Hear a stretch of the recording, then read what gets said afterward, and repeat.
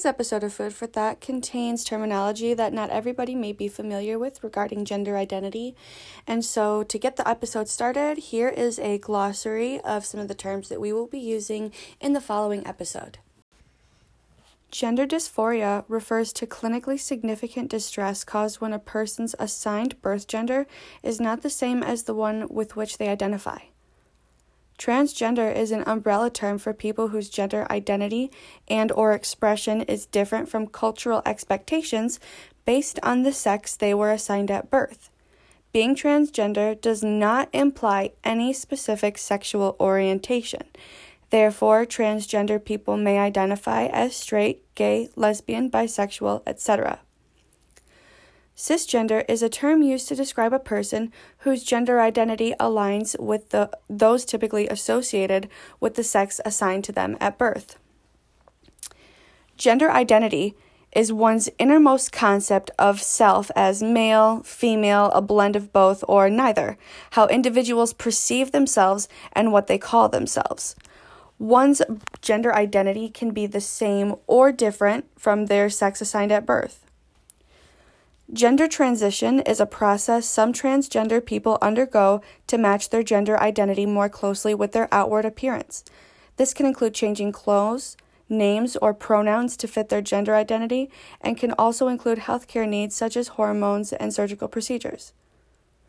Non-binary is an adjective describing a person who does not identify exclusively as a man or a woman. Non-binary people may identify as being both male or female, somewhere in between, or falling completely outside of these categories. Today, we have my friend Ruby with us, and today we're going to talk about Ruby's transition and her life and her journey. And my hope with this episode is to really help people have a much more broader understanding of the transgender experience and also just walk away with a lot more insight, a lot more knowledge and empathy, as well as perhaps some validation for any of your own things that you might be going through. So without further ado, hi, Ruby. I appreciate you being here. Hello. Yeah, it's good to be here. So I will let you start wherever you think the proper beginning of your journey is. God, I think the proper beginning would be probably somewhere around when I was 8 years old. Okay, interesting. That was the first time I ever really realized that something was different about my perception of my gender versus what other people saw. And I had started noticing that, like, when I would watch movies or read a book or anything, I always more closely identified with the female characters in shows and stuff. Mm-hmm. And unfortunately, I didn't really have a lot of good outlets to explore any of that as a kid because I was raised a Jehovah's Witness. Oh, wow. Yeah, they're unfortunately not very accepting at all of anyone who is queer, so yeah, no kidding. I have thankfully long ago moved away from them. Oh my God, yeah, I had no idea. Oh Lord, that is rough. Yeah, it was a little bit. I learned pretty early on to keep quiet about anything related to me potentially being queer or trans or anything like that. Right. They know now, though. Right. But for a long time and from an early age, you dealt with some serious sexual repression and, identity issues. Oh, for sure. Yeah. Wow. So continue, please. Yeah, if I had asked them anything about what I was going through, they probably would have sent me to conversion therapy or Mm-hmm. whatever their brand is. Mm-hmm. Couldn't really tell you. Right. So into your adolescence then, is that when you were able to start having more of these outlets then? I didn't really get any outlets for it for a long time. Okay. A lot of it was spending time secretly playing with girls' toys or experimenting with makeup as a kid. There was one time I definitely got caught by my mother with mascara on because I didn't realize that it was waterproof and thought it was removed. It was kind of embarrassing, but. And what was her response to that? She left it off. Okay. At the time, my oldest cousin on my mom's side, he was going through a kind of metalhead, kind of goth phase. And she thought maybe that I was just feeling inspired. Getting it from him. Yeah. Okay. So, but my mom's pretty cool about it. Okay. These days. Well, that's good. That's definitely a good thing then. Yeah, I didn't really get a good proper outlet beyond just experimentation in secret until well into my time in the Navy. Okay. And when did you get into the Navy? I entered in 2006. Okay. Would have been, I believe, September. Okay. And that was during the era of Don't Ask, Don't Tell in the military still. And can you just briefly explain for the listeners what Don't Ask, Don't Tell is? Basically, it was a policy that allowed for any service members who may have been queer to serve as long as you didn't talk about the fact that you were queer. Ever. What a weird regulation to have. I don't know. Thankfully, I don't remember exactly what year it was. It was probably 2010, 2011 that Obama put forth an executive order to repeal Don't Ask, Don't Tell. Awesome. And that allowed service for any queer service members, but unfortunately the fight on front for allowing transgender service still has not been finished. Right. So in these times before Don't Ask, Don't Tell was repealed, did you face any scrutiny from any of your fellow military members? Not for being queer, because nobody knew. Okay. I faced scrutiny from my shipmates for several issues related to the fact that I'm trans. Okay. Things were getting a lot harder to cope with while I was in the military because I had less outlets than ever. Yeah, I have no doubts about that. And there came a point where I had heard that one of my shipmates in my division, that she was also queer, so I decided that I was going to try and talk to her about my suspicions that I might be trans, and unfortunately, she went and outed me to the crew. And do you want to explain quickly what being outed means? Basically, it means, let's say I tell you in secret that I am queer. Okay. It's kind of expected that you don't go and just tell that to everyone.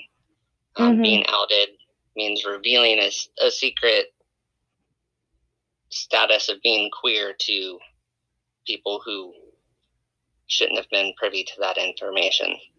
People who may not be tolerant, and in certain cases when you out someone, you could be putting their entire livelihood at stake. They could be which facing serious abuse if you cross that boundary for them. which certainly could have happened in my case, especially being in the military. Thankfully, it didn't, Right. because I don't know. I guess I got lucky, and the people that were on my ship didn't really seem to care. Well, that's good. Is that a response that kind of surprised you then? Oh, completely. Right. The day that I found out that she had spoken to some other people on the ship about it and started spreading rumors, I was absolutely afraid that my career in the military was over right then. Right. Because unfortunately, the policy at the time was that, actually, let me back up to explain that. The military has a code called the UCMJ. Okay. It's the Uniform Code of Military Justice. Okay. It describes a set of articles of military law. Okay. And one of the things in there is that, I don't know the exact UCMJ article number, but there's one that classifies being transgender under the same classifications as being a pedophile or other paraphilic disorders. So basically, someone in the military finding out that you were trans was an instant ticket to a dishonorable discharge. Sure. And so that's also going to mean that you're not going to get your benefits, and everything that you have worked for until that point. Absolutely not. You won't get any support through the VA, which is the Veterans Health Administration. They provide health coverage for veterans from all branches of military service. Sure. And that's been a big thing for me in my transition personally, because after I got out of the military, I started seeking avenues through the VA in order to start my transition. Okay. Thankfully, I got lucky and I exited the military with an honorable discharge, and I've been able to take advantage of those services through them, but it is definitely something that could have been an issue for me, and probably has been an issue for many other transgender service members. Right. But things, were pretty smooth for you in that regard then, as far as how it came to, so I guess what I would like to explain is when you say, you got insurance for your transition, what does that mean? What are we encompassing when, you're transitioning in this context? Well, medically, it kind of involves a whole range of things that may be the right treatment for one person or not for another. Things like vocal training, if someone needs to deal with their insecurities about their voice not being either masculine or feminine enough, or maybe learning how to speak in more feminine sentence structures or male sentence structures. Sure. It can also cover things like breast implants, or what do they call it now? The one thing that everybody refers to is the surgery, gender confirmation surgery. Yeah, I think gender is what confirmation. they call it these days. Yes. There's been a few names for it over the years, so yes. It's been kind of hard to keep track. It can cover that. It can cover facial feminization surgery for trans women who have very masculine facial features and are bothered by that. Sure. It can cover just simple things like hormones. Okay. Which is the starting point for most people who go through transition. Sure. So, can I pry and ask how many of these components you have gone through yourself in your transition? So far, I have gone through hormones. I've been on hormones for about 4 years now. I've also gone and I've started getting laser treatments for removing facial hair and other body hair. Okay. I've gotten laser treatments for removing my facial hair. So far for me, that's been about it. Okay. I haven't been very blessed with great health coverage. Unfortunately, the Veterans Health Administration does not cover any type of surgeries, so Oh, wow. I've been Okay. forced to try and go other routes. Okay. And what other routes are there for you? Well, I could save for a long time to pay for surgeries myself up front, which is one option that's available to everyone, but that's not exactly very It's not realistic. attainable for everyone. Yeah. Some people have gone the route of doing crowdfunding, going to places like GoFundMe, looking for others to help them fund their transition. Sure. I did a small one for helping to get my legal name change done through the courts. Okay. Other than that, the routes are pretty much trying to navigate through the headache that is the American healthcare system. Yeah, no kidding. Well, I sincerely hope that in the very near future that there are going to be changes to that make those things more accessible for you. Can I ask what kinds of what you would ideally like to accomplish to feel fully fulfilled in your transition? Personally, for me, I've spent a lot of time thinking about it, and I think that ultimately, gender confirmation surgery isn't super important to me. Sure. But at least getting rid of the rest of any facial hair that I may have left behind, or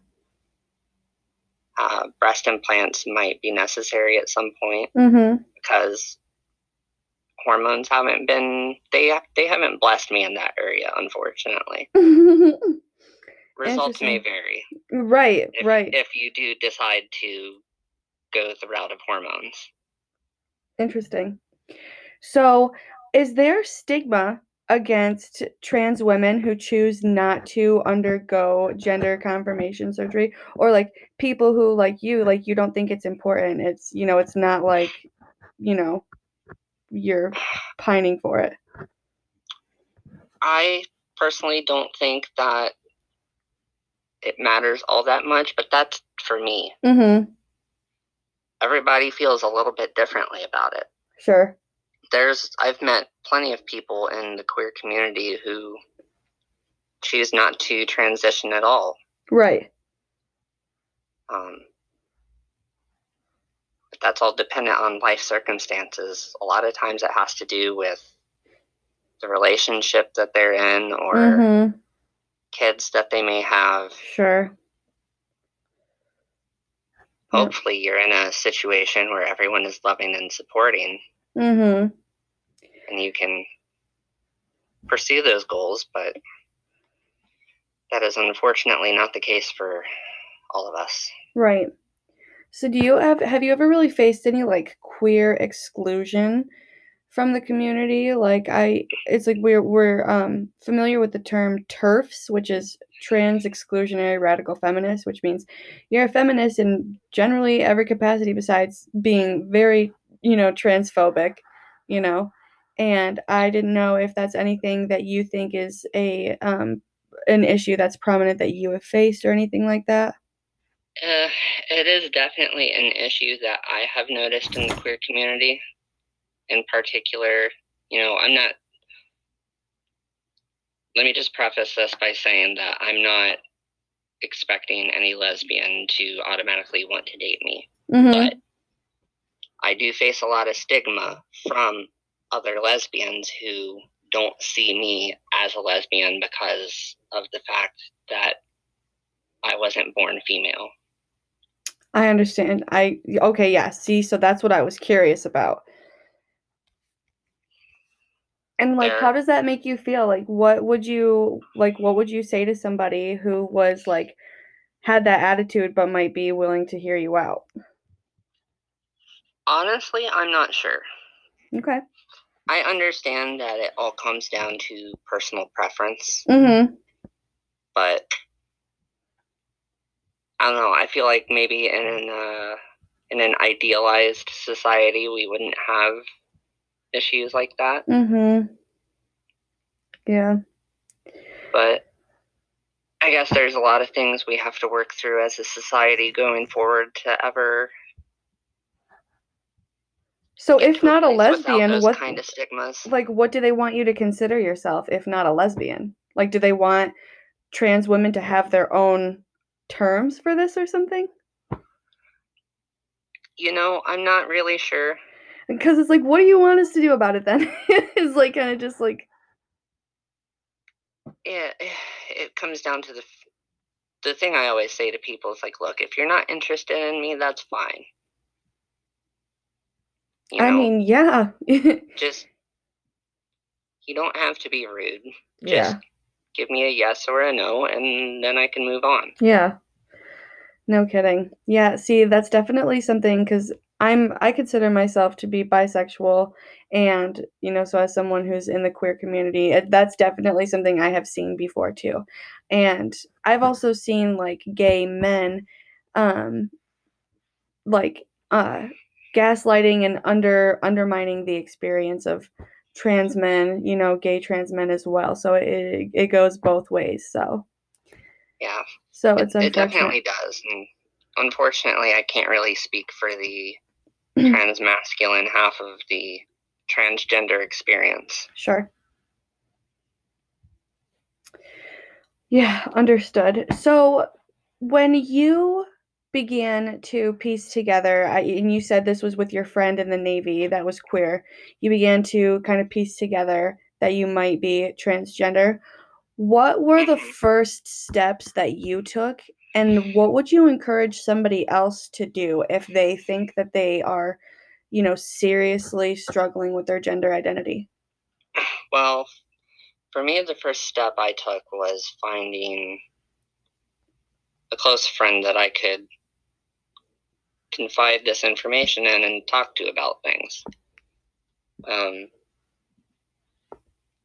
Maybe you don't have any friends that you can speak to that closely. Mine were people who I served in the military with, who I knew very well on a personal level. Better option for some people might be to try and see a therapist.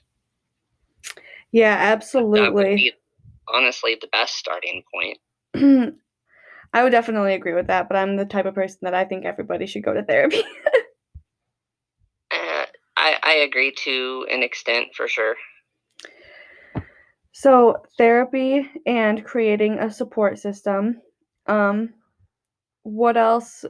So I guess maybe, do you have any suggestions for people who feel like their family would just like completely disown them, what they could do about being able to embrace a new identity that might come with a lot of serious repercussions? Oh, I would definitely say that it is definitely not something that is easy to accomplish. Right. You may face a lot of hardships with your family, but ultimately you will find new people to make your family the family of your choosing. Absolutely. I've been lucky enough to still have most of my family around, whether or not they approve of what I am doing with my life.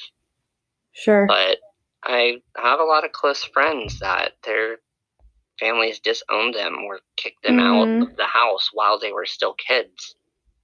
Wow. And I don't understand how anyone can do that to their own child.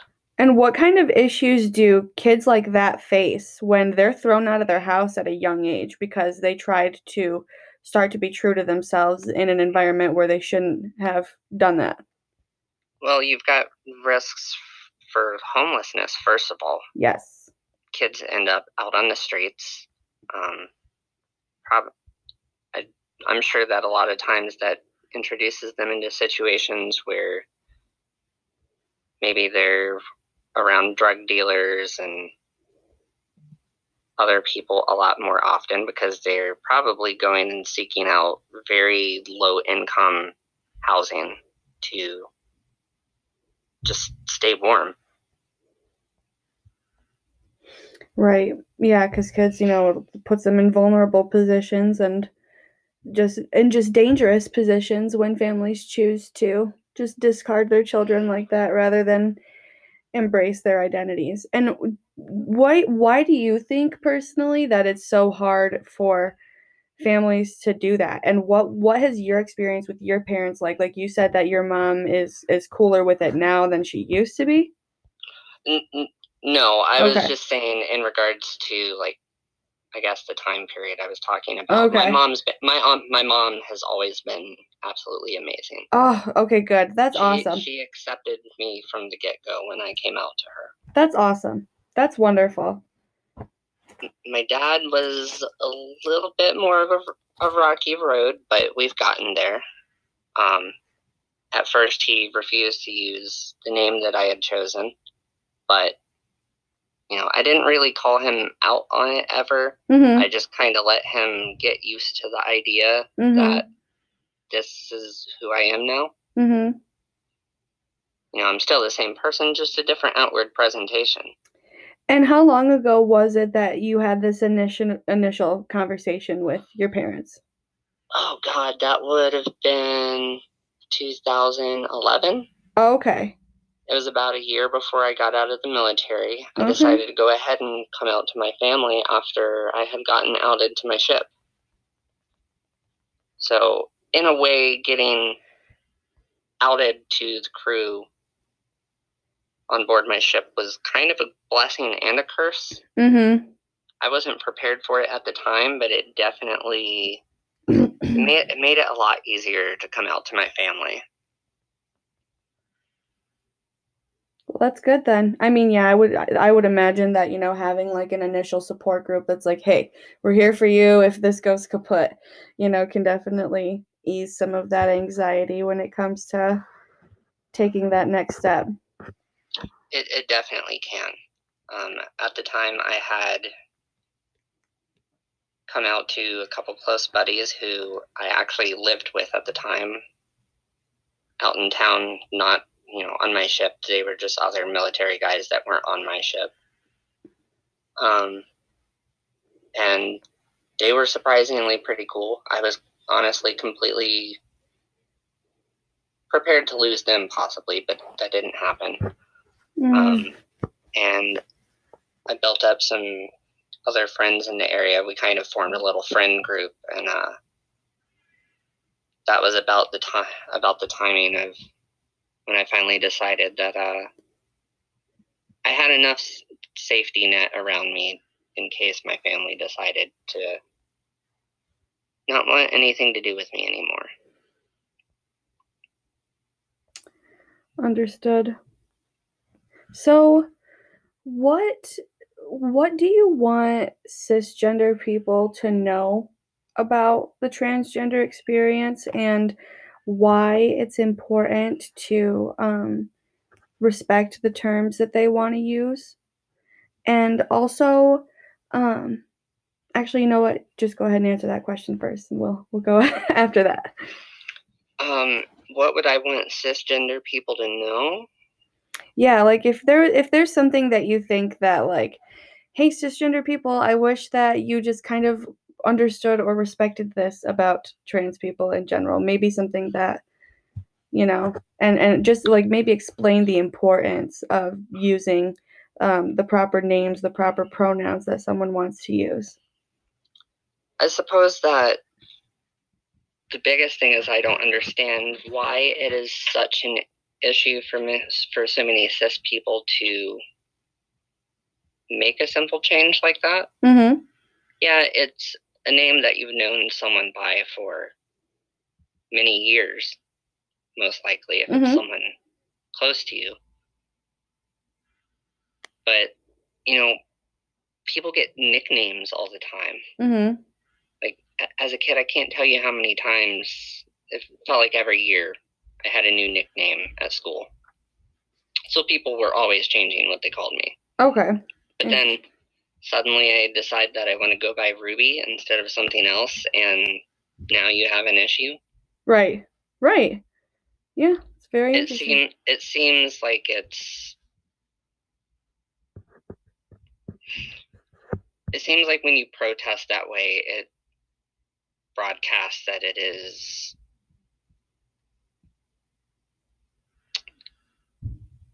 I don't want to say transphobic necessarily, but it feels very transphobic. Mm-hmm. Obviously, you have some reservations there when you're standing that solid ground on refusal. Right. Yeah, no kidding. So if you meet somebody who, let's say they are really new to all of these terminologies and they're trying really hard to make sure that they are doing everything right, I think that a lot of people, like cisgender people, are afraid to make mistakes and get ostracized for, get grilled for doing something completely on accident. So is there a proper way that someone can apologize if they do accidentally misgender you in a way that, we can move on peacefully and have understanding and, civility from there? I mean, it all starts with just simply apologizing. Sure. As long as you're sincere. Mm-hmm. Obviously I don't think everyone should just automatically apologize. You need to take the time to understand why it was wrong. Mm-hmm. Maybe understand why the other person feels that way, and right. then, apologize to the person. Make sure they understand that you understand, and then everyone moves on. Mm-hmm. Very true. So, is there anything else that I haven't asked you about or we haven't touched on that you think is important to discuss before we wrap it up here?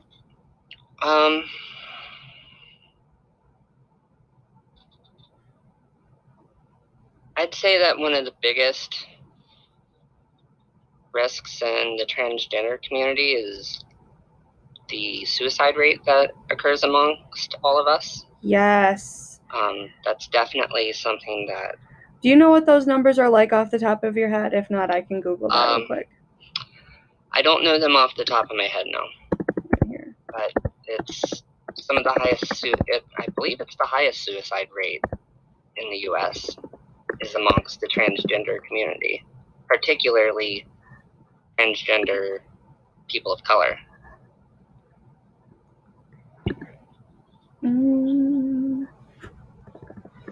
Yep. Okay, let's see here. Transgender suicide rates. The latest one I can find on the Human Rights Campaign's website. Uh-huh. They're looking at suicide among transgender youths, and says that more than half of transgender male teens who participated in the survey reported attempting suicide in their lifetime, while 29.9% of transgender female teens said they attempted suicide. I mean, that's pretty staggering, anywhere from 30 to 50%, depending on what part of the population you're talking about. Yeah, no kidding. And it's just it's so sad that society just kind of refuses to look at like the reality of biology and just kind of accept that not everything is just this or that. Like life is has so much variety. For sure. There's animals out there that spontaneously change gender. Yes, precisely. I believe the seahorse, the male, can spontaneously change into a female. I forget what the conditions for that are, but and males are also the male seahorses are the ones that get pregnant and give birth. Yes.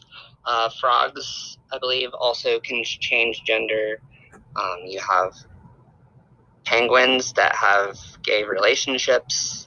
Right. So for those who might be listening and still using that, it ain't natural. it ain't. They don't be doing that in nature. You're wrong. Everything occurs in nature. Everything occurs in nature. Okay. Describe to me, my challenge to everyone out there is to describe to me one thing that doesn't exist in nature. Because nature is everywhere. Right. Exactly. It all just seems like silly splitting of hairs. It does. But I get it. We definitely experience a very high suicide rate, and that's the number one thing amongst the transgender community. Yeah. I forget. I don't know if you have the numbers for the suicide prevention hotline or anything like that on hand. I will link them in the description of the podcast for people to utilize. Okay.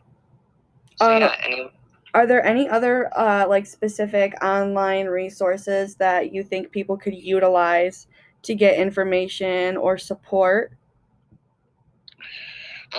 There's definitely a bunch of good places out there. The best way that I find things usually is I just go in Google and I type in exactly what I'm looking for. Okay.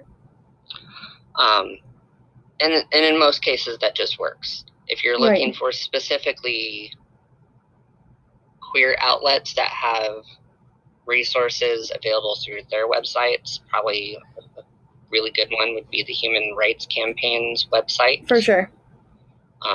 That's hrc.org. And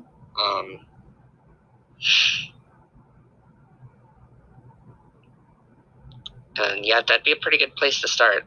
Other big places would be, I guess, queer publications like LGBT. I can't remember the order of them. LGBTQ. LGBTQ Nation. Okay. Yeah, that's it. Yeah, that's the one. Okay, cool.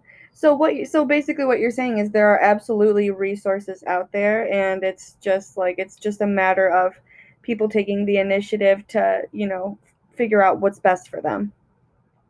Absolutely. Awesome. Well, is there anything else that you would like to touch on before I let you go back to your lovely life? I don't think so. Okay. Well, then I will start getting edited on this then. And I really cannot thank you enough for your vulnerability and your candor in all of this, because I feel like there are so many things that cisgender people are afraid to ask because they don't want to fuck up and say the wrong thing, And it's like we need to be willing to have these discussions, because the language that we use and the way that we talk about things sets the tone for the way that we perceive things and the way that we act upon things. So that's for sure.